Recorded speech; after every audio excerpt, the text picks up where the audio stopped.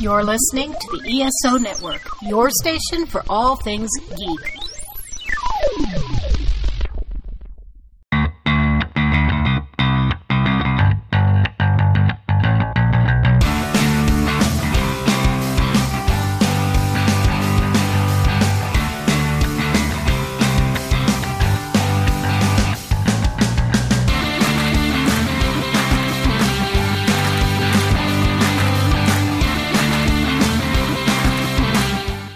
Hello, music fans, and welcome to Modern Musicology. My name is Alan, and I've got my groovy set of co-hosts here. Rob, how's it going?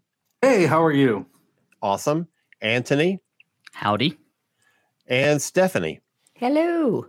Stephanie, you notice that I didn't give you the big introduction because you're part of the family now. You're just one of the co-hosts. I like it. But I should say that Stephanie Seymour, of course, is a very successful solo artist and former drummer of the Aquanettas, and we're always thrilled to have you with us. I'm so glad to be here. Always. Thank you. Can I add to that list of accolades, Alan? Yeah. And just an all-round nice person. Oh, geez. 100%. Thanks, 100%. dudes. All right. Before we get into our usual agenda, Alan has been kind enough to give me a minute on the show to pay tribute to one of the absolute giants of the local metal scene here in Atlanta. On the early hours of Tuesday morning, my good friend Radu Sanchez sadly passed away. He was in his mid-40s. He'd been suffering from various heart complaints for a long time. I don't think any of us necessarily expected him to live to be an old age, but none of us were quite expecting him to leave us just yet. He was one of the nicest and funniest people you ever could meet, and to many, he was a living contradiction. He was a heavy metal singer who was really into wrestling, loved his horror movies, but he would also cry at videos of cute animals. He had a really powerful singing voice, and he sang for a band called Dead Rights. They released a number of records, most of which can be found on Spotify, and he and I used to do another music podcast together way before Modern Musicology called Musically Inclined, which mostly consisted of him telling me that he hated everything that I ever recommended to him. And also we talked about Iron Maiden a lot. And we laughed a lot. And he will be missed by so many people, including myself, but no more so than by his fiancée, Elaine. And all I have to say is rest in peace, you absolute fucking legend. I will always remember the amazing times we had together. Thanks for sharing that. And, I had never met Radu and didn't know Dead Rights. And so as we were talking this week, you shared some music with me, and God, what a good band. Holy shit. Yeah. I'm like, I don't know how I've never heard of them before. Me too, and what a great voice. Yeah. So they weren't huge, but I'm part of the Atlanta music scene. How did I not, I know a lot of the people I have friends who know him. Yeah. Besides you. And I'm just surprised that I never heard of them before. And God, they were phenomenal. Yeah. And Paul, the guitarist, and I were texting a little in the week, and he put out a Facebook post, and he mentioned that he has some unreleased material that he's going to work on finishing. Oh, cool. And to kind of put out in tribute, and hopefully to make a little bit of money. I think he's going to donate it to a heart charity. So that's fantastic. Yeah. Well, thanks so much for sharing about your friend. Thank you for giving me a minute for that. Absolutely. All right, folks. What have we been listening to this week? Stephanie, you got anything that's been spinning? I do, but it's as usual. It's old. That's okay. You don't have to explain it away. Just tell us. It's okay. I've been like nonstop Duran Duran because one of my picks for our songs is Duran Duran. And I was thinking, really, I was mostly into Duran Duran when it was really early, kind of the first 3 albums or whatever it was. But then I got so obsessed with the song Ordinary World. I just feel like that. What a comeback, first of all. What an absolute comeback. And just everything about that song is perfect. And Simon Le Bon's voice was, he's not like a singer's singer. You know what I mean? But he's got a really unique style. But I really think on that song, his voice is absolutely really amazing. And I just so that's what I've been deep into Duran Duran, but especially that song. Awesome. Rob? Hey, so yeah, I've been listening to a couple things. One of which is a cassette, which is very strange for people to send me cassettes in the mail now, but it happens. It's even stranger to have something to play it on. Well, you know, some of us kept all that because we have mixtapes. Right. So anyway, there is a label in San Francisco, and they have released Welcome to Oakland on cassette. And it has basically it's a sampler of all these great bands from Oakland. Oakland has had a really good sort of indie scene going on for the last half decade or so. Everything from like psychedelic rock and I'd never heard of, neo-prog and new wave and punk and stuff. But this is a collection of stuff. It's got like the 1981 on it, Sob Stories, Smile Too Much. A bunch of bands no one's probably heard of, but man, it covers a lot of stuff. And it's out on Dandelion Records, and it's a neat little thing. Steph, I think I sent that to you. Yes, you sent me the link. I got to check it out though. I didn't do it yet, but I think you're the only person I know that likes cassettes still, besides me. The other thing I have been listening to is I've kind of took a rabbit hole this week, and I've been listening to lots of Lloyd Cole and the Commotions, most specifically Rattlesnakes. And Lloyd's going to do a very short American tour in October, November. But I was thinking about just his records with the Commotions and how good they were. And Rattlesnakes is just still pretty great. So I've been playing that. And then finally, as we often talk about on the show, Everything Old is New Again. And for the first time in like, I think 28, 29 years, the Archers of Loaf have a new album. Oh my gosh. Yeah. And it's called Reason in Decline. It's on Merge. It's really, really good. When bands are gone this long and they make a record, I generally am dubious. But yeah, this was pretty terrific. So awesome. Yeah. Anthony. So I've been on the pity wagon, and I've been listening to all of Roger's favorite bands that we both liked. The ones that he liked and I didn't have been off the menu, but that means there's been a lot of Iron Maiden. There's been a lot of Ghost. He was the person who introduced me to Ghost, and I think you all know how much I love that band. Sonata Arctica have been on there. A little bit of Slipknot. Really just basically paying tribute to him and honoring him by listening to some of his favorite stuff, as well as some of the stuff that he told me that he hated but was just trying to wind me up, and I know he really liked. Bizarrely, about a month before he passed, I sent him Dick Around by Sparks, thinking that it would wind him up, and he listened to it, and unusually, rather than a thanks I hate it, I got a holy shit, that's the best thing I've heard in a long time. So that's been because it's so far out of what he normally listened to, so that's been in there as well. But overall, it's just been trying to honor him by playing a lot of his favorite stuff. That's really cool. A couple of weeks ago, when we did our Glastonbury show, I mentioned a new guy that I had just discovered called Sam Fender, who has I just happened to catch a video of his from his Glasgow performance. And then we got a message from our one of our listeners, Jessica in Florida, talking about how great that he is, and she loves both of his albums and stuff. So I've been listening a little bit more, and I happened to catch one of his songs on Sirius XM. So I did an artist alert. So now I hear him all the time, and really, really loving him. So I'm like enjoying hearing some of him. A couple of other new things that just came out this week. One. The new Beyonce single is actually, I mean, she says the motherfucker word a little too much, and it just doesn't sound good coming from a Beyonce song to me. But the song is so catchy. And I'm not a big Beyonce fan, but I think it's such a great song, and I hope it does really well for her. And the other thing that I just happened to catch is a new cover that the Linda Lindas have just put out. It's a cover of the Go-Go's Tonight. It's a great cover. Isn't it? It is so good. And I usually don't like covers like of my favorite songs, but that is so good. Yeah, they did such a fantastic job with it.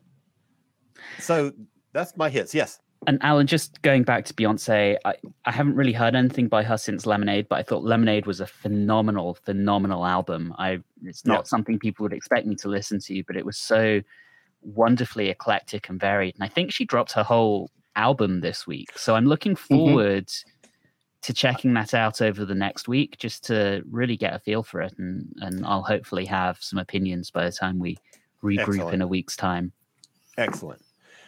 And Rob, there was one news article that you wanted to talk about.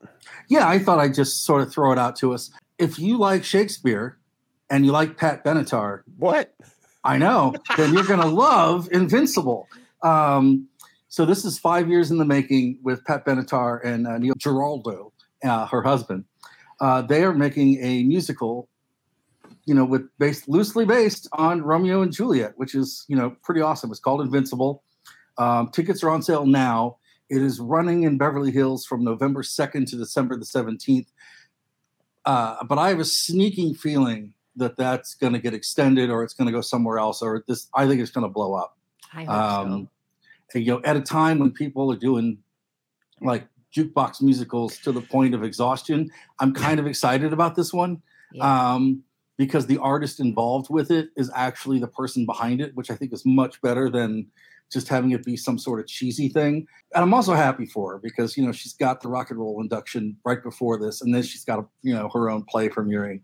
And it's pretty cool. So 2004, I think it was, they put out a new album called Go, and it was an independent release. It was one that they funded themselves. They released themselves. They got a distribution deal. So it's 100% owned by them. Around that same time, it was actually a little bit before that, they did some renegotiation with their former record label, Chrysalis, and they basically got the masters of all of their previous recordings from Chrysalis. So basically, they own 100% of their recordings. Mm-hmm. So having these kind of projects coming from them means that the revenue from this thing, as far as like the songwriting royalties, goes directly into their pockets. As it should. So good for them. Hell yeah. Good for them. And I got to say, it's so cheesy, but I am a sucker for jukebox musicals. Yeah. So I'm excited to see the Pat Benatar one. Because, I'm a Pat Benatar fan anyway. All right, so we're going to take a quick break. We got a really quick ad we're going to run. And we will be back in 30 seconds with our main topic, which is all about the B-side. So we'll see you in a few. Hey, Mike, I think I might have the new promo for Earth Station 1 for the spring. Want to hear it? Sure. Celebrating over 12 years of bringing you all things geek, we're the Earth Station 1 podcast. No matter the topic, we have been showing you all sides of geekdom with interviews, reviews, discussions, con reports, and as always, the Geek Seat. Join Mike and Mike weekly at earthstation1.com or wherever fine podcasts are found. That's Earth Station 1. What do you think? Is it okay? That's fine. We'll do better next time. Hey, people say it's all about the bass, but it's not. It's actually all about the B-sides tonight. Right. We did singles last time we all met, and this week we're doing B-sides. And the great thing about B-sides is that they're so fascinating because sometimes you'll have an instrumental track. Sometimes you'll have just a flat-out session song that they just didn't fit on the album that they put on. Sometimes it'll be like Steph and I discussed this week. It'll be a live track. Sometimes it is another song on the album, or sometimes it's a song that they put as a B-side, but it was so popular that later it was a single. There's all sorts of things going on in the history of B-sides, and there's no way we can talk about it in one show. But I thought we'd take a deep dive into B-sides and sort of talk about our favorite B-sides, what we liked about them, and just the culture around the B-side. Alan, I'll let you start first because you never get to start first, so we'll let you start first. You had, I think some of the things you're thinking about B-sides might be on my list too, but what do you think is the quintessential quality of a good B-side? I was putting together my list for this topic, and mainly I was going for B-sides that are unique releases. They weren't from the album that the single was coming from or anything like that. It's the only place that you could get this song. And so what I look for is a song that is at least of the same quality as the album that the single comes from. I don't want a throwaway. Well, we did this other thing and it sucked, so we didn't put it on the album, but we want to make a little money off of it, so let's slap it on the B-side. I have a lot of examples of songs that were B-sides that were better than the album that it should have been on. Like, there were other things that probably should have been left off of a particular album, and this song that was a B-side of a single should have made the cut because it's so good. And I've got a couple examples of where they did that, but then the B-side actually ended up on a repress of the album. Yeah. That does. So that's an interesting thing. And then I sort of took the same approach you did, but I only mentioned specifically if it was a B-side of another released song, if it had some sort of musical significance, then I put on the list. But there's so many things to cover with B-sides. It's amazing. Yeah. Anthony, I know you're a fan of like deep cuts and deep tracks and things. What for you makes a good B-side? So for me, when they just put another track on the album on as a B-side, that pisses me off. I'm just going to come out and say it, because what's the incentive to buy the single? I think for those of us who really love music, if a band catches our ear, we're going to buy the album. Right? So where's the incentive gone to buy the single? I get it, though. I do understand there are people out there who maybe they don't love music as much as the four of us do. They like the occasional song. So you throw on another album track so that they get two of them. They're not going to buy the album anyway.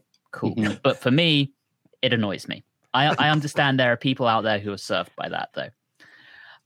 I want something strong. I think the best B-sides are generally where a band has had a very strong album and they can't fit everything on. Yeah. So there's a deep cut. They want to find somewhere to put it. The other thing, and you guys know I'm a big prog fan as well as a metalhead, is if something doesn't quite fit the concept, if a band is doing a concept album, they've got this great song, but they can't make it work. And I've got at least one or two examples of that as well. That often makes sense as a B-side. Live versions can be fun. Don't necessarily cry out for them. I'd rather have an entire live album, but if that's the only way I'm going to get the only live recording ever of a certain track, I'll take it. Right. And then remixes, for the most part, I've only ever once bought a single for a remix. And it's because I'd heard a live version of the remix and I wanted the studio version. So I bought that single, but otherwise that's not something I really look for in a B-side. Okay, 2S1, what is your favorite B-side story for us? Who's 2S1? That is your new name. We have two S's. So we have I emailed you about this. We have A-dubs. I didn't see that. Okay, you are 2S1. I'm crying. All right, I need to start a rap band apparently immediately. All right. Well, I'll lead with my favorite, which is "Murder by Numbers" by the Police. Ooh, yes.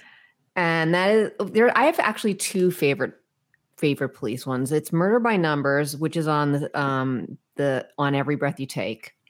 I just think that's a standout song. That's really, when you talked about it doesn't sort of fit the album, but it's a great venue for a B. The B-side is a great place for that. Just at the same time period, that's a good example of that. I think it's a little dark, a little creepy, and just a weird song. And I think that that fits your category.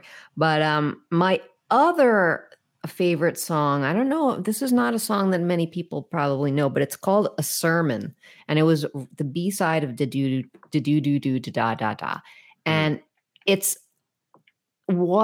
sort of like it's almost like it's a premonition kind of. I feel like for Sting, it's about a band who is creeping up the charts and they're becoming, more like belligerent and like, don't wish. What is the saying? When you wish for something and you get it, what's the thing? Someone's gonna have to cut. Be careful what you wish for. Wow. What you wish for. I'm crying. Yes, be careful what you wish for, because then maybe you start becoming a bastard, and you're getting so much fame, and you're the bad part of it comes out anyway. So that is another. Those two are kind of like my tied for number one. Both Police. Nice. And you'll have to edit the shit out of that. I'm sorry. That's all right. Not gonna do it. It's all staying in. That is gold right there. A-Dubs, what you got for us? A couple B-sides that you love. All right, so I'm going to continue on a theme from last week. A couple of songs from a band that I don't necessarily love. I enjoy them, but they're kind of a dumb rock band and probably the least of the large bands from their genre. But Oasis had a couple of phenomenal B-sides at the time of What's the Story, Morning Glory. In fact, I would go as far as to say songs that should have been on the album and should have been singles themselves.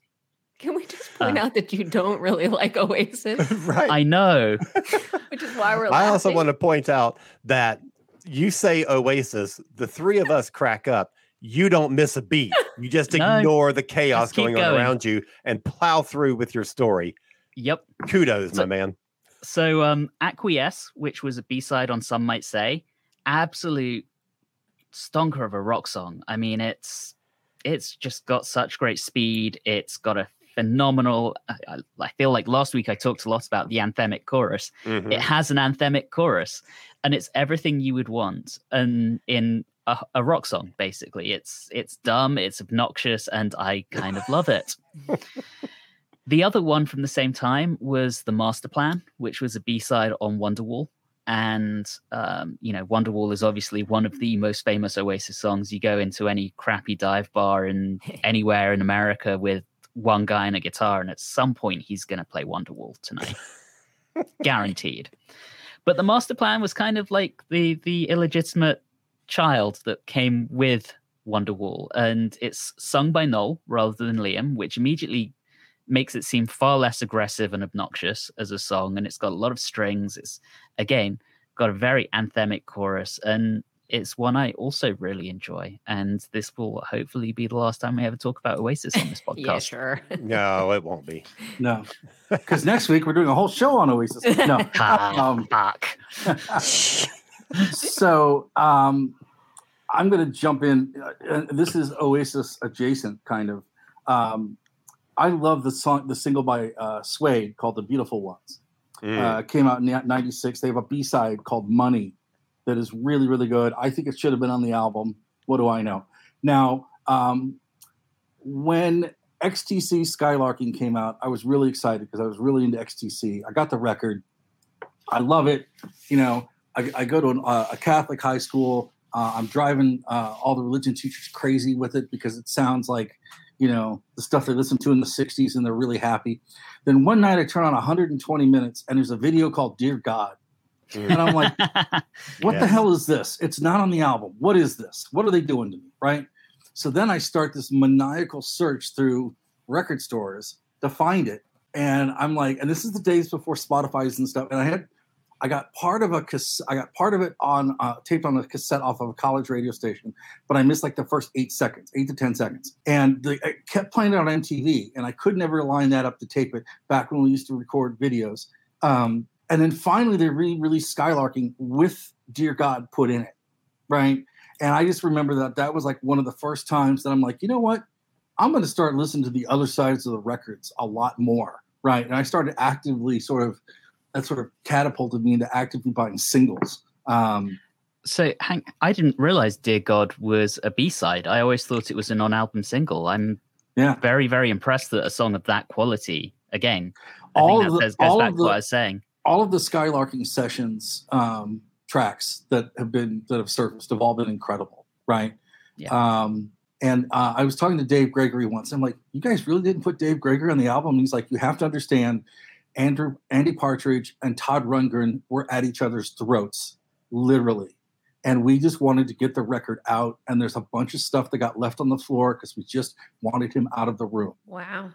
The recording of Skylarking with Todd Rundgren is probably and XTC is probably one of the most unpleasant experiences between band and producer. Andy Partridge and Todd Rundgren just did not get along, and you have this beautiful record.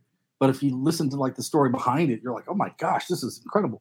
The other one I want to mention is, when I was in high school, when New Order released Substance, that was like the coolest thing in the world. Much like the Kate Bush, The Whole Story cassette at the time, or CD, it was like a really cool 1-volume compendium of everything by New Order, right?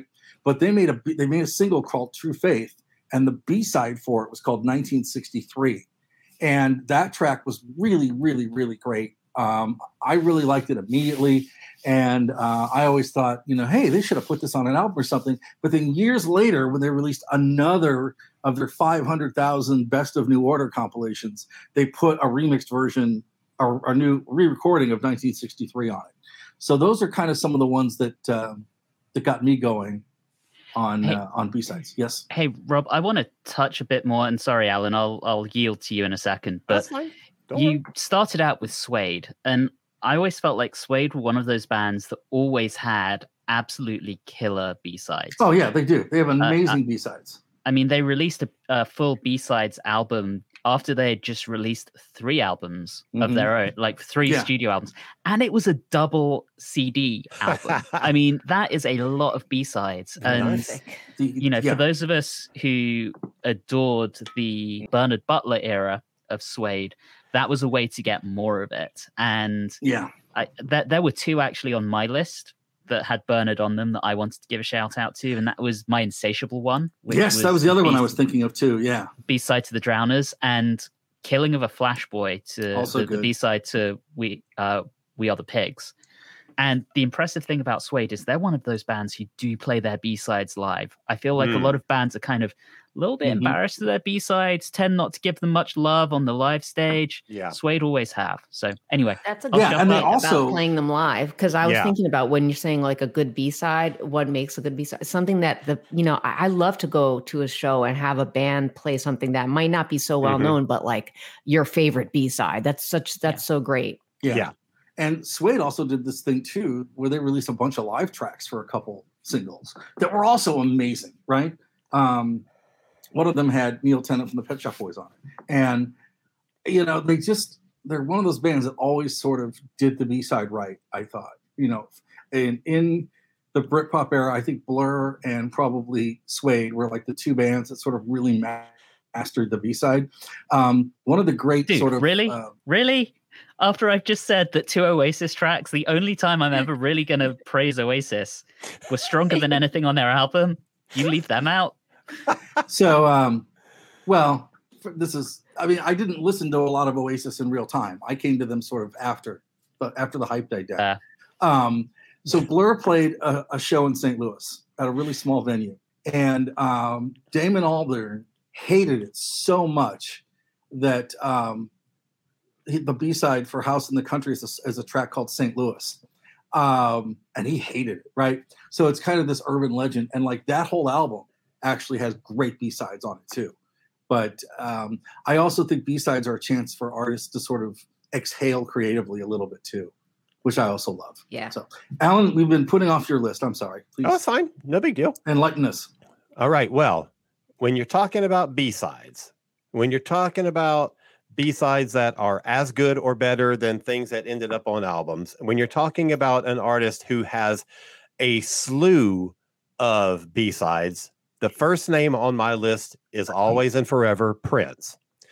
Now, I could do an entire hour on Prince's B-sides. Yeah. So y'all just step aside. No, I'm kidding. I'm curious to see which ones you picked, because mine's pretty obvious, but I know you're going to have some good ones. Well, in 90, I think it was 93, 94, 93, he released a 3-disc greatest hits albums. The third disc was nothing but B-sides. It's got 20 tracks on it. And at 20 tracks, there's still a lot of stuff that didn't make it onto the release. So rather than going through all of his B-sides, I'm just going to hit like a few of my favorites. Okay. The big one, this is probably the one that you're thinking of, Rob. The big one And probably the first thing that people really started to latch onto as like, a legendary B-side is Erotic City, which was the B-side of Let's Go Crazy. So, of course, Let's Go Crazy was a massive single. So it sold truckloads of copies. So every person that bought it heard Erotic City. And it's one that they have performed live many times. Prince's band did. Sheila E.'s band did. There's a great one later on called, it's from the single If I Was Your Girlfriend. The flip side was a song called Shockadelica. And that song was basically a message to Jesse Johnson, the guitar player in the time, because he put out his third solo album called Shockadelica, but did not have a title song. And so Prince basically was saying, Jesse, if you've got a title as good as Shockadelica, you better fucking write a song for that title. So he wrote one and released it as a B-side. The back of Raspberry Beret has She's Always in My Hair, which is just a great song. Glam Slam from the, what was that album called? The one with he's naked on the front on a flower. Oh, Love Sexy. Okay.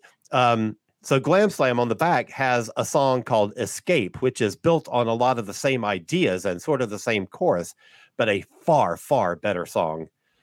Let's Pretend We're Married from 1999 had Irresistible Bitch on the flip, which got played on every show on the Purple Rain tour, but in a different arrangement with a much cooler guitar part that Wendy played, like a real funky guitar part, and great song.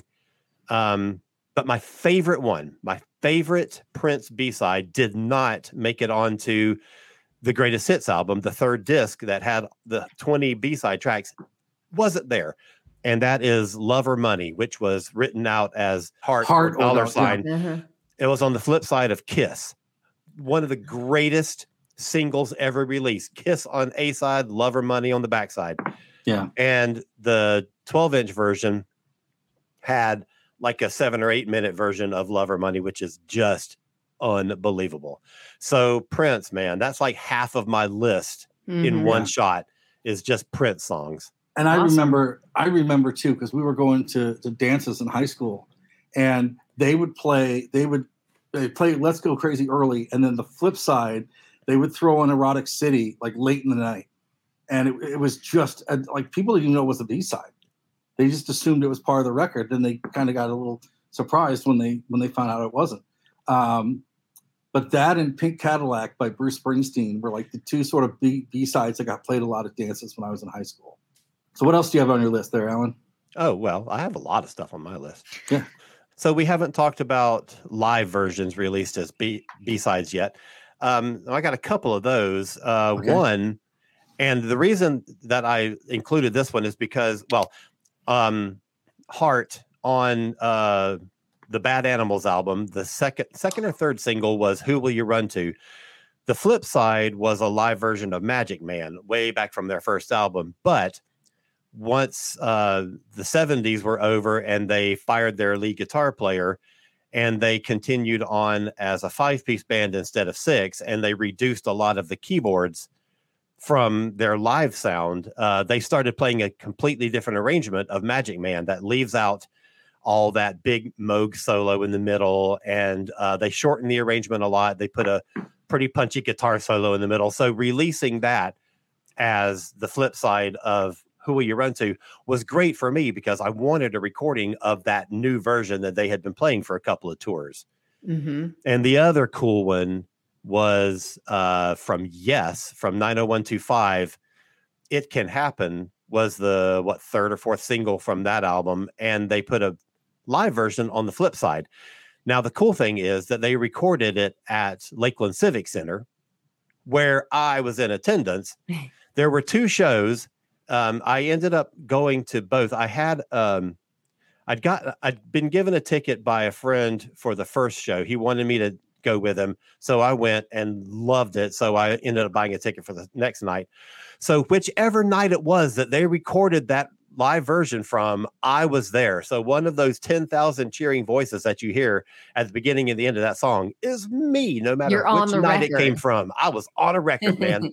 It's cool. Love that.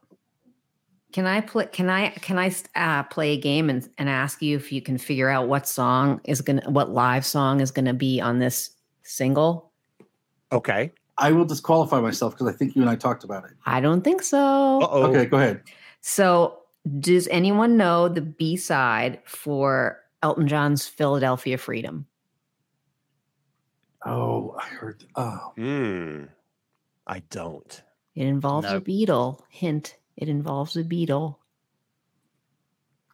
I saw her standing there live at the Garden with John Lennon. Oh wow. Yeah, when John Lennon hadn't played in a million years and and that's the B-side. So that's an excellent live song for a B-side. Wow. That's yeah, really and kind of cool. really touching too, I feel. Yeah. That was probably what, 1974? 74, yep. Wow. Bizarrely, I was reading about that concert the other day. Oh wow. Steph, did you have any more live ones on your list? Do I have any more live ones? I don't think I have any more live ones. No. Nope. The first one I ever remember hearing was Save a Prayer, which I think you and I talked about, the Duran Duran version of Save a Prayer from Rio. And then I was excited in 1995, and I'm going to go back to them again, sorry. The Pet Shop Boys released Pen and Arrow as a single, but the B-side was a live version recorded in Rio of their version of Blur's Girls and Boys. Wow. Which is just fantastic. And I'm like, what is this? What is this? This is like amazing. And this is when they started doing like really camp hard covers of like songs that were in the charts. That's when they started doing it, right? Because later they did like Mr. Vain, and then they were doing like Coldplay and Where the Streets Have No Name. Started off with that. Their version of that started off as a B-side and turned into a double A side. So there's a lot of really cool, live stuff that's on B-sides, and I love it. I mean, I don't think they do it as much now, but I love live tracks as B-sides because many times for me it was bands I wasn't ever planning to see because I didn't live in New York or on a coast. I was in the middle of the country, so there was no way I was going to ever hear a lot of these records or see a lot of these artists. I'd only hear their records, and so getting a glimpse of them live was really cool, especially Duran, there was like, oh my God. There was no way I was ever going to see Duran Duran, right? And so hearing the version of that was really cool. And also at that time, Duran Duran had this like huge sort of pop aura going on.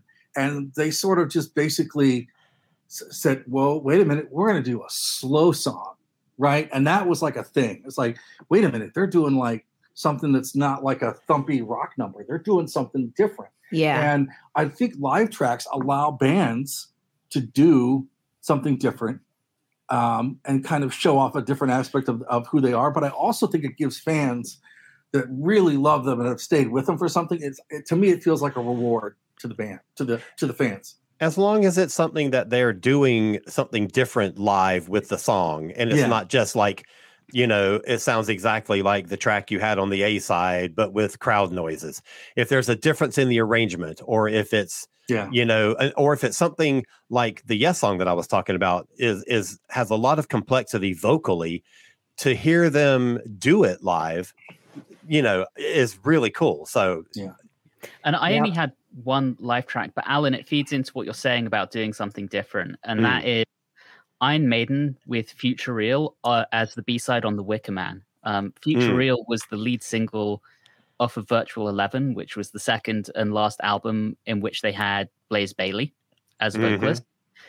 By the time they released Brave New World, of which The Wicker Man was the lead single, Bruce Dickinson had returned to the band, and that version of Future Real, that live version, has Bruce on vocals. So hearing a very, very different vocalist singing it and singing it live, and also they had a third guitarist by that point, because why the hell not? it adds another dimension to it. So absolutely to your point, Alan. Yeah, Don't know agreed. if it's just going to sound like the studio version with crowd noises. That's boring. But if you're going to do something interesting, I'm down for that. Can we talk about Duran Duran if it's not live versions though? Yes. On the Yes. Because I feel like they were kings of releasing singles with B-sides. I mean, I have a stack, of just like maybe like 2 inches wide of just imports and stuff. I would go every weekend to Crazy Eddie's in White Plains and just buy the latest, and they always were cranking stuff out. But it is funny because out of all those, I really think my favorite song, B-side song by them is called Late Bar, which is it's the B-side of Planet Earth. So it was the very first, maybe it wasn't the first one. It was the first one I knew, and it was the first single that I knew. That was probably the first single in America was Planet Earth. So yeah, Late Bar. That's one of my absolute favorite Duran Duran songs. Just like a party tune. The other thing they did that would drive me nuts is they would release like different 7-inch formats. Yeah. With different B-sides. So you could have, I think I have 5, at one point I had 5 versions of the 7-inch for Rio with 5 different B-sides. Right. So like Canada, America, Australia. Canada. Right. Oh, I thought you were saying the B-side called Canada. Yeah. In the different countries. Yeah, in Canada, right. Different B-sides. Or the label would say, no, for this to be the B-side for this. It was... Yeah. In hindsight, it's actually brilliant because they got a lot of stuff out there, and at a time when we didn't have Spotify that collected it all in one place. But it was maddening if you really liked collecting a band, and the Police, I think, did that for a while too, because there's 2 or 3 singles. I think King of Pain has 4 different B-sides. I think one of the Every Breath You Takes, one has Synchronicity 1, one has Synchronicity 3. There, there's all kinds of weird. One has Murder by Numbers. One has Murder by Numbers. And I love that, but at the time it was horribly infuriating. And I just love the fact that when bands sort of stretch what they're doing. The other thing I wanted to talk about a little bit is sort of like when the B-side sort of takes a life of its own. In many ways, I think Alan touched on this a little bit earlier. Like, for example, Madonna had Into the Groove as the B-side of Angel, and later went into Desperately Seeking Susan and was a huge record.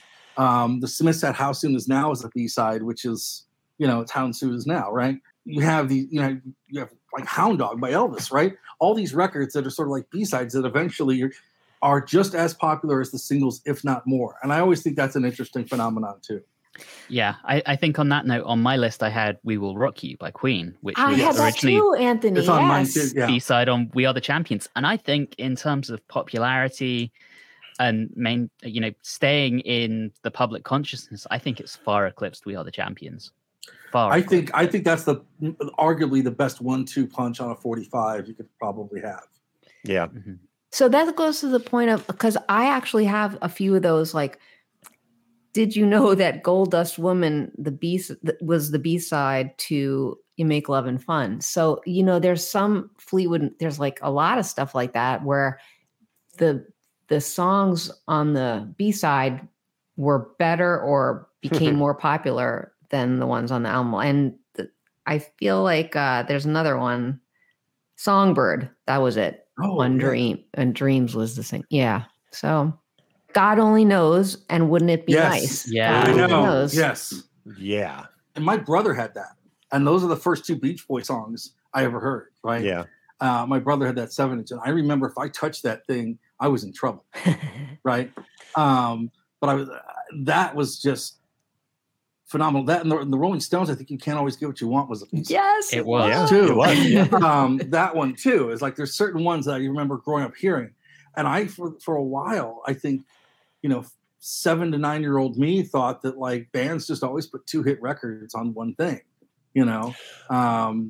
Right. And I realized they didn't, and I love this. There's sort of this legacy early on of bands just like putting 2 great tracks on a thing, and then it sort of goes away. And people start to experiment and do different things as well. Bowie did it as well. He put Suffragette City as the B-side to Starman. Yep. Right. But I think a lot of that comes down to habits in buying music and music becoming more affordable, and particularly albums becoming more affordable. Uh-huh. When I was talking at the beginning, certainly as a kid, right? a lot of us, because we only had so much in our allowance, albums had to be very well thought out as to what we actually bought, because we normally had to save for it and it had to be something special. Whereas I could go and drop the same amount on 4 singles by 4 different bands. Right. And I think to that point, you know, if a band puts an album track as the B-side on a single, I think particularly at that time where I think records cost a bit more when you adjust for inflation than they do now, it kind of makes sense.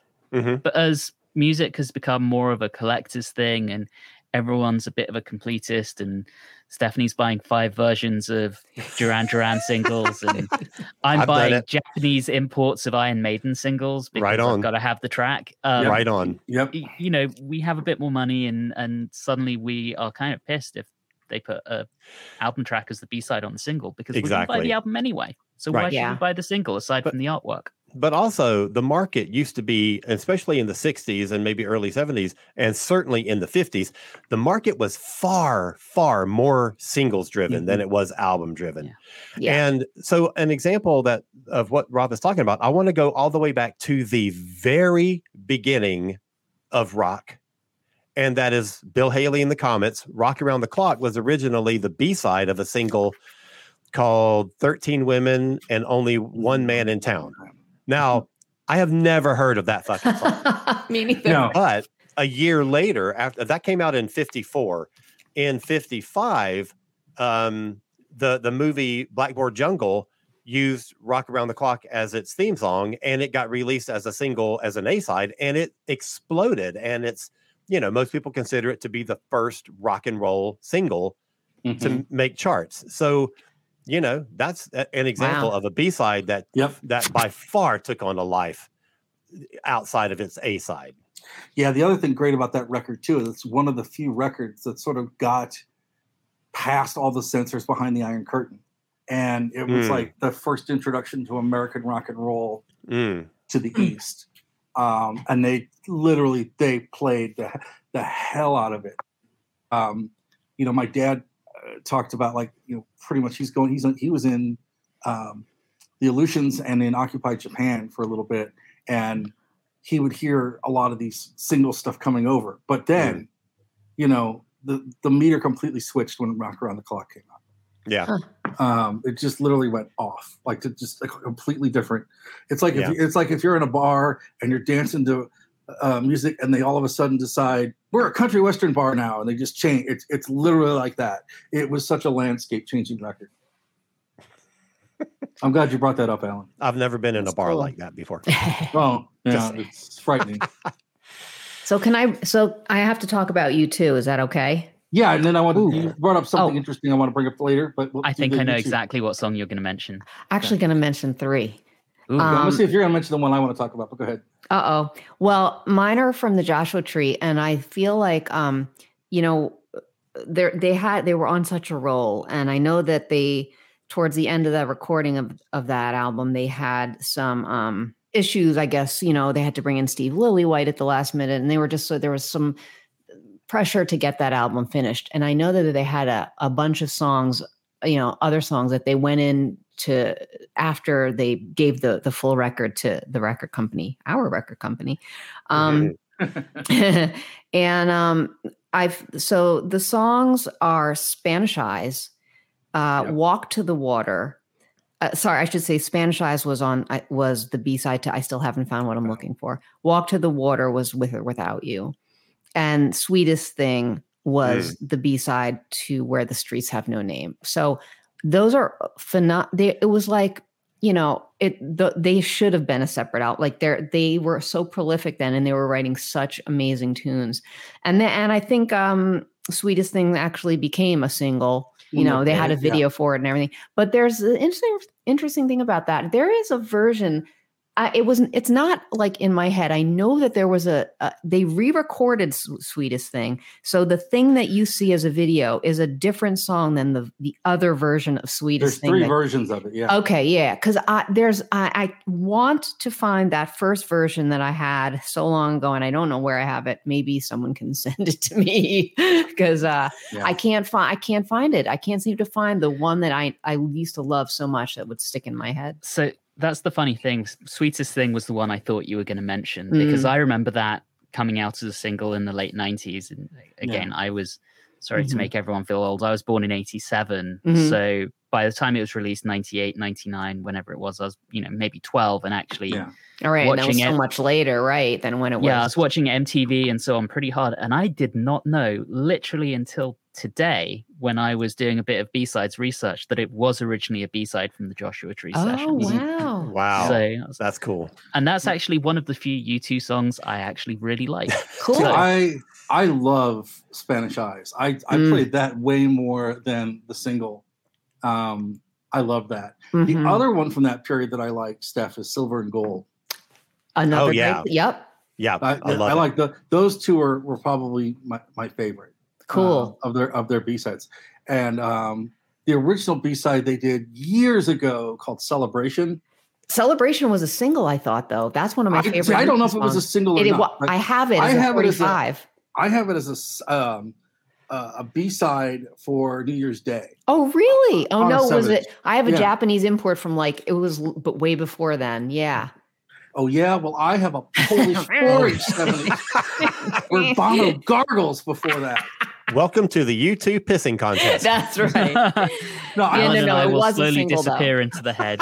as everyone should. I thought they should have put Spanish Eyes on the record, and I thought Spanish Eyes should have been the single over Sweetest Thing. Well, I think they think probably would maybe agree with you with certain songs like that. When I heard Sweetest Thing as a single, I'm like, okay, the sellout is full. The sellout is underway. Really? Yeah, I just thought that was like the beginning of the end. Huh. Disagree. The other thing that I sort of love is when people do really interesting things. I know you want to talk about one that it's a continuation, but like I love the back of the Band-Aid single when it's just called Feed the World. Oh, yeah. David Bowie couldn't make the session, but he recorded this like little spoken word thing and put it on the B-side of the Do They Know It's Christmas 7-inch, right? Because I was one of the weird people that played the B-side of Do They Know It's Christmas when they got this. And I just thought that was really cool. Like, okay, they are really doing something different, right? So I love it when they do something different. And I know you talked about this a little bit, Steph, about when bands sort of do concepts or different things where maybe like the first side doesn't fit everything in. So they just overlap or they do other stuff. Yeah. Well, I think my example was it didn't fit on the A side, so they had to continue it onto the B side. Is that right? Don McLean. When I was like 5 or 6 years old, I had American Pie single. That was like one of the first 45s I ever owned, and I didn't really know. Actually, it might have been the first 45 I ever owned because I didn't know anything was weird about. I put the song on. It went halfway through, faded out, and I flipped it over and it faded up, and it was the second half of the song. Right. So like there was no B-side. It was like the song was on this little 45, but they just couldn't fit it all on one side. So that I think that was my introduction to a 45, and not knowing that another song was supposed to be on the other side of it. And if you that's a great example. And if you're talking about part ones and part twos, like sharing wax, then James Brown has got quite a few long songs that were released as singles. You get the radio release of it on A, and on B you get the part two where it's just a continuation of the song. Way back in the early days of Fleetwood Mac, Oh Well, they did the same thing, part one and part two. But there's another Fleetwood Mac example that's really weird, and that was from 88, when Tango in the Night came out. The first single, Big Love, had a song on the back called You and I, Part 1. So that came out in March of, I guess it was 87. And in So March, April of 87, the album comes out. The final track on the album is You and I Part 2. So isn't that strange? So it's a song that's split up between the backside of a single and the last track of the album, but they're almost like two completely different songs. It's like they had, it's written, if I remember rightly, is this written by Christine and Lindsay, and they sort of share lead vocals on it. And it's almost like they had two different ideas of like, hey, we should write a song called You and I. What should it be? I don't know. I've got this idea, and well, I've got this idea. So let's just make two different songs, because they don't really sound like they're the same song. That's really interesting. And You and I Part 2, which ended up on the album, is far better than Part 1, which ended up on the flip side of Big Love. Mm-hmm. That just reminds me of, it's not the same thing because I don't think it was ever a B-side or anything, but Dreamboat Annie, there's like 3 versions of that with harp, like different interpretations of, but yours sounds like it's like a different song, maybe. Yeah, like it is. like, it's very weird. Yeah. Very unusual. Yeah. So before we move off into the night, are there any other B-sides you guys want to talk about that are on your list? Yes, I have a few. Okay, all right. So I've got a couple from the early years of Marillion. You guys know I'm big Marillion fans, but Marillion fan. Never heard it. Me. They actually put out with their first singer a B-sides album called Besides Themselves, which I I remember that. Fairly witty. And there are 2 songs on there that I really, really love. One is Cinderella Search, which was the B-side to Assassin, and it starts off all calm, but then the end it picks up, gets a bit rocky, and is just really, really fun. And I think that, honestly, I feel like that should have been on the Fugazi album. Mm-hmm. And then the other one is Tucson, which was the B-side to Sugar Mice. And I think that was left off of Clutching at Straws because it didn't quite fit the concept. Mm-hmm. But it's a great, great track. And I was pissed when they did not include it on the recent reissue and remix and remaster of Clutching at Straws. But also phenomenal. And then 2 from Iron Maiden, both from the X Factor sessions, that both actually landed on the Man on the Edge single, and that was Justice of the Peace and Judgment Day. And they're kind of slightly rockier tracks, kind of more traditionally what you would think of with Iron Maiden. And I think that they ended up as B-sides because they didn't quite fit the mood of the album. X Factor is a very, very moody, dark album with slower tracks than Maiden usually put out, and they're both a bit more traditional. So sadly they were excluded, but they're both fantastic, and they were on Maiden's Best of the B-sides compilation as well. I have one that I'll mention. Is that okay?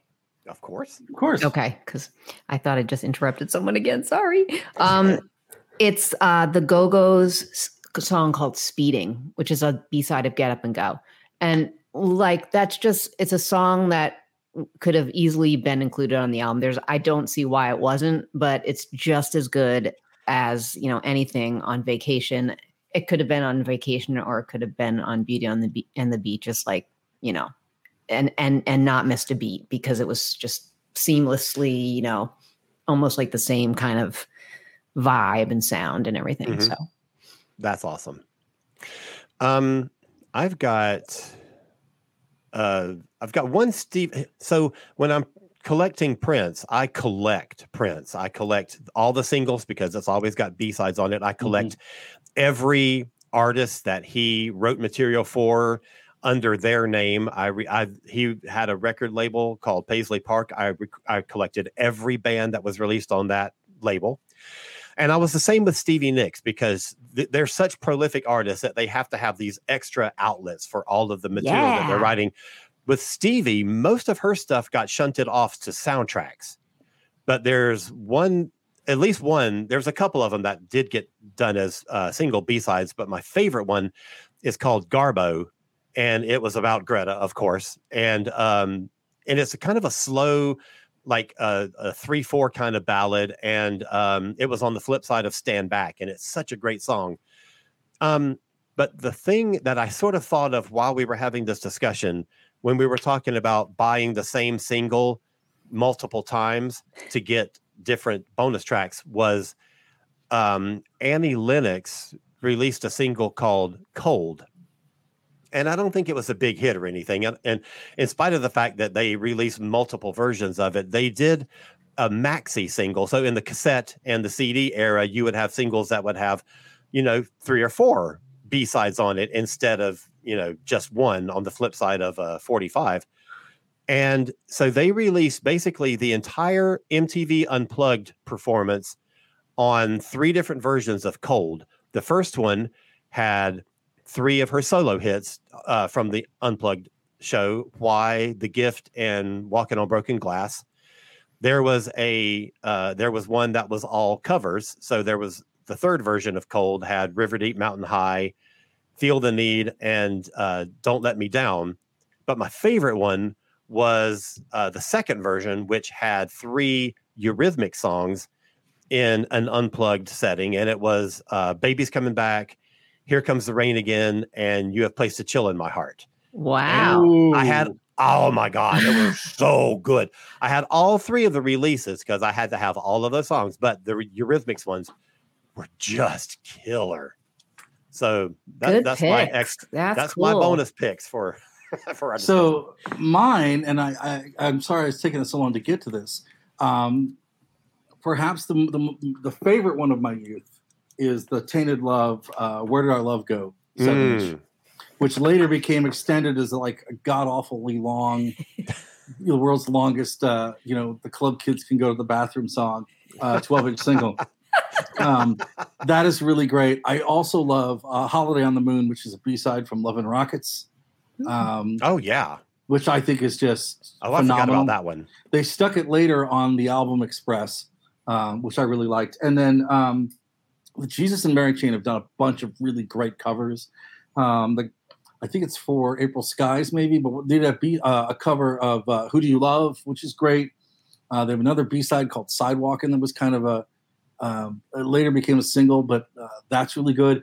And I love more than they released Come On as a single, which was okay. But the B-side, this 1 minute and 48 version of Alphabet Street by Prince is like amazing.